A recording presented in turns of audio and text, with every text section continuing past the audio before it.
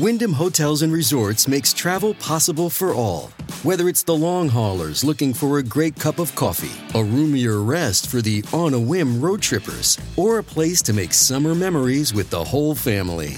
No matter who you are, where you're going, or why, with 24 trusted brands to choose from like La Quinta, Days Inn, and Super 8, your Wyndham is waiting. Get the lowest price at WyndhamHotels.com. Restrictions apply. Visit website for more details. Good morning, I'm Anna Palmer.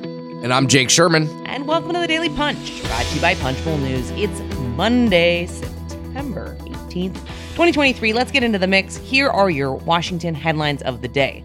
Number one, we've got the latest on government funding and a deal cut by House Republicans. Number two, some concerns that the Biden impeachment will overshadow their other work. And number three, the latest on what else? The Biden impeachment inquiry. All right, Jake, let's get into it. We broke some news last night regarding that deal and negotiations that have been ongoing between some of the members of the House Freedom Caucus, as well as some of the more moderate members over how to move forward with a potential package that could fund the government in a short-term capacity that has a possibility, and I think that's the big question, of whether or not it can get actually the votes that it needs to pass the House. Yeah, I don't think it can. I don't know that to be sure. I mean, I don't know that to be 100% the case, but I don't think it can. Why do I not think it can? Because 10 people came out last night and said they're not interested in it. And I think that becomes difficult when you have to when you have a 4-seat majority, you have a bunch of absences. At least one for sure. Chris Stewart of Utah is no longer in Congress. There's a special election in November to fill his seat. So that's a problem for McCarthy. Now, if a tree falls in the forest and no one is there, does it make a sound?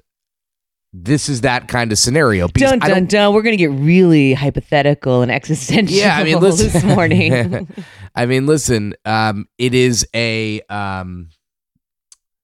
It doesn't matter if this passes because it does not move the needle at all. This is a ploy to see if McCarthy could get something off the floor. And I would argue that if this doesn't get across the floor, or if McCarthy is seen as struggling, which, by the way, he will be seen as struggling, as somebody who we will be cataloging in those struggles over the next couple days, it actually hurts him because it shows that he can't even get a bill that has no chance of being signed by the president or getting through the Senate. It shows that he doesn't have the ability to get anything real through. Can we take one step back? But I just want to say what is actually in the deal, because I think I kind of teed us up and fast forwarded a little bit. But for those that were not paying super close attention late last night when this deal all came together, I'm just going to go really quickly through what it does do, right? So this House Republican CR would cut spending except for defense, veterans, and homeland security. It also would have a modified H.R. 2 provision, which includes new prohibitions on asylum claims and other hardline immigration restrictions. It does not include billions of dollars of disaster aid sought by President Joe Biden. Yeah, so the H.R. 2 is a the Biden administration has said in May when the House passed this thing, they said this would make the problem worse. Now, whether you believe that or not, that's interesting, but everyone's entitled in this thing to their own opinion. Now, all of that being said, I do believe, and I've told this to people on the Hill, I do believe that if they wanted a deal to address the border, that is available to them. Now, but what would need to happen is they'd need a clean 30-day CR, and then they'd need to negotiate a full year of funding with some sort of government, with some sort of border deal attached to it. They couldn't do an omnibus. I mean, the problem for McCarthy here is he can't pass, we've said this before, he can't, the right hates the 30-day CR. He has promised not to do an omnibus, and he has no time to pass individual bills. So, like, it's September 18th, So what do you do in that scenario? I mean, you shut the government down. Like it seems almost inevitable at this point that they shut the government down at the end of not this week, but next week. So, this is a very, very precarious situation for McCarthy. He is going to be shown to be weaker than he would like to be by not being able to pass this bill.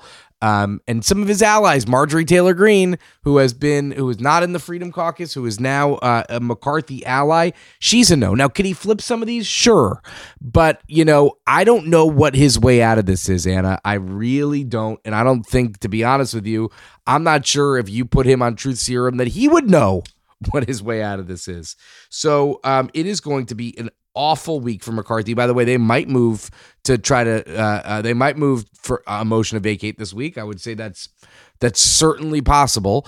And I don't know where he goes from. I don't know where he goes from here. I mean, the important underlying, right? So yes, there's going to be a massive drama about this compromise bill, but I think what you said at the top, whether or not he can even get this bill passed or not, in the actual, if you zoom out at the 100,000 foot level, doesn't even really matter because, as you have just said, but I think it's important, we are all focused on the drama of the House Republicans and McCarthy, and is he going to have, is he even going to be speaker? Is there a pathway forward for them? But the bigger issue is this bill is a non-starter. Correct. When it moves to the Senate. So they are potentially wasting the 13 days that they have left. Not even potentially. They are wasting. I think we can say that. They have left to, in order to find a pathway forward with something that is in the realm of reality that can pass the Senate and get to the White House and be signed into law. This is where I think the real problem for House Republicans is, because they're fighting, they're expending so much capital. What happens when, pass or not pass, we're kind of they're just done? I mean, you're not going to pass a CR. I mean, it's very unclear to me. I think this seems like a real sideshow, frankly. And furthermore, let's even take a step further. So this bill, there's a government funding deadline on September 30th. So the CR would avert this for 30 days. How about the rest of the year? We're talking about they don't have a plan for a year of funding. And I understand, listen, everyone in the House has their own vote, and there's plenty of blame to go around here. The leadership deserves blame for how this ended up. The Freedom Caucus doesn't think they deserve blame because they said they had a plan in August. Fine, I understand that. They think their plan in August wouldn't have moved them any closer, but fine. Everybody has their hand on the wheel here, and the fact that they are here on September 18th, having passed one appropriations bill and having zero ability to pass anything else, is really, really dangerous, really bad. The House will be in today to try to get this process moving. They say they're going to vote on the on defense appropes on Wednesday, the CR Thursday. I mean, I guess we'll see. And that's where we are. All right, one quick other thing to make sure to note here on the Senate side. The Senate has to chart a path to pass a $280 billion minibus this week. When senators left town to catch you up on Thursday, Senator Ron Johnson, the Republican from Wisconsin, was blocking a bipartisan amendment package. Schumer and McConnell have to figure out a way to get around the objections from Johnson and other conservatives. So there's a little bit of drama, clearly not as much as the main show in the House. Let's move on, Jake, to the number 2 story of the morning, and an interesting kind of twist here among House Republicans and how they are growing antsy with concern about their efforts to impeach DHS Secretary Alejandro Mayorkas and whether that will go dark due to the newly minted inquiry aimed at President Joe Biden. So we started this Congress believing that the biggest, the most ripe, let's call it, figure for impeachment was Mayorkas. That has fallen by the wayside as Kevin McCarthy has decided to impeach Joe Biden. They are not going to be able to do both. They can't. I don't think they could do both. I know people are saying that they could do both. I just don't believe that they could do both for political reasons and for other reasons as well. That is causing some consternation. But as I've talked to some people in the leadership, they say, well, we don't agree with what Mayorkas is doing on the border, but we don't think he's doing anything illegal. So what are we going to impeach him for? So that's fair. I mean, listen, this is more of a metaphysical or theoretical or whatever question. Like, just because you disagree with somebody doesn't mean you can impeach them. I mean, you should impeach them.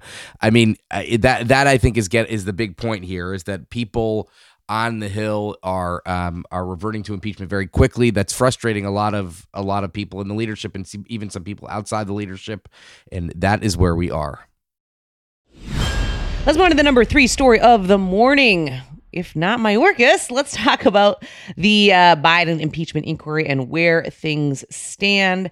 As part of our investigation tracker, Max Cohen and Mika Solner, for us, have a look at what is happening now since Speaker Kevin McCarthy's announcement last week that the House would officially investigate whether Biden committed high crimes and misdemeanors. In the short term, we are waiting on more documents with House Oversight Committee Chair James Comer, the Republican from Kentucky, waiting to hear back from the Department of Homeland Security for documents he subpoenaed earlier this month. Yeah. I have to imagine this week they're going to send a letter asking for these bank records. This is going to be a big moment because, frankly, what McCarthy had wanted to do is send this letter, and when he didn't get anything back about the bank records, then impeach him. He had to switch his plans. All plans are good until they blow up in his face, as McCarthy has found out many times over the last couple months. So that's where we are, and I again, impeachment inquiry is on top of all this stuff with funding, one of the big things that Congress is focused, or the House is focused on at the moment. All right. With that, thanks so much for listening. We appreciate it. If you like the Daily Punch, please share it on social media. Tell a friend about it. It's the best way for folks to find out about us. You can go deeper on all of these issues and more if you sign up for our free morning newsletter. All it takes is your email address. Go to punchbowl.news, put it in the little form that you fill out, and you'll get that every morning before 6 a.m. Monday through Friday. Have a great day and stay safe.